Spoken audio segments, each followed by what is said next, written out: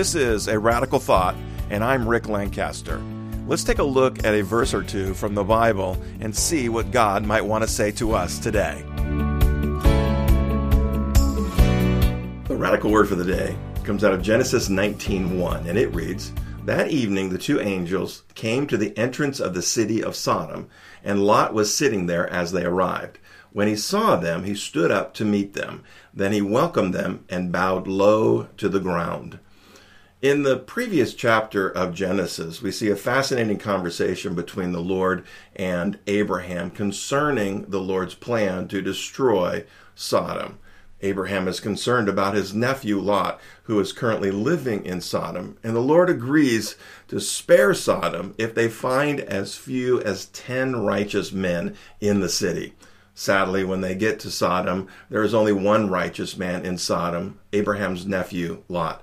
What struck me about this account is where Lot is sitting when the two angels show up. Lot is sitting at the entrance of the city. Typically, this is where the elders of the city would sit. It was a place of honor and meant that you represented the city. God is about to utterly destroy the city of Sodom, and Lot is sitting at the entrance of the city as one of its leaders.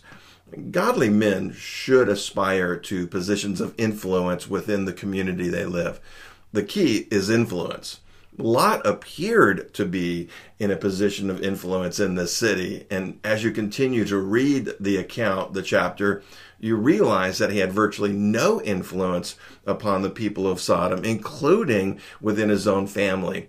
Only his wife and 2 daughters were saved out of that city, and his wife didn't make it all the way out. The story of Lot's life is one of compromise.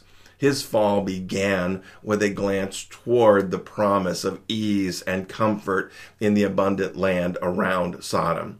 That single glance was the beginning of a slow fall toward emptiness and loss.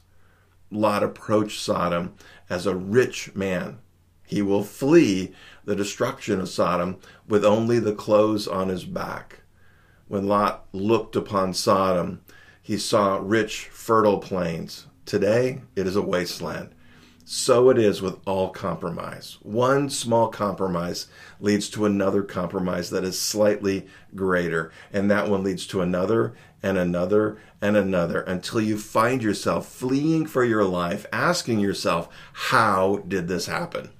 It is possible that Lot could have lived near Sodom and not been sucked into the wickedness of the city. But he yielded to the temptation, and it consumed his whole life. At any point along the path of temptation, we can choose to say, no, Lot didn't do that. Compromise will always lead eventually to loss. We might appear to be making progress, but we are actually moving closer to destruction than we are to success. God's way is always a little harder and sometimes a lot harder, but his success rate is 100%.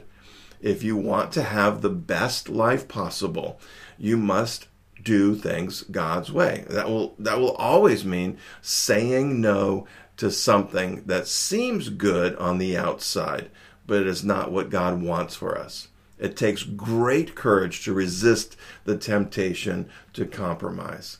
Lot's life is a sad example of how a man of God can blow it. The consequences of Lot's compromise are still being felt today. Let's pray. Jesus, help us to resist the temptation to compromise. God bless you. Have a radical day with Jesus.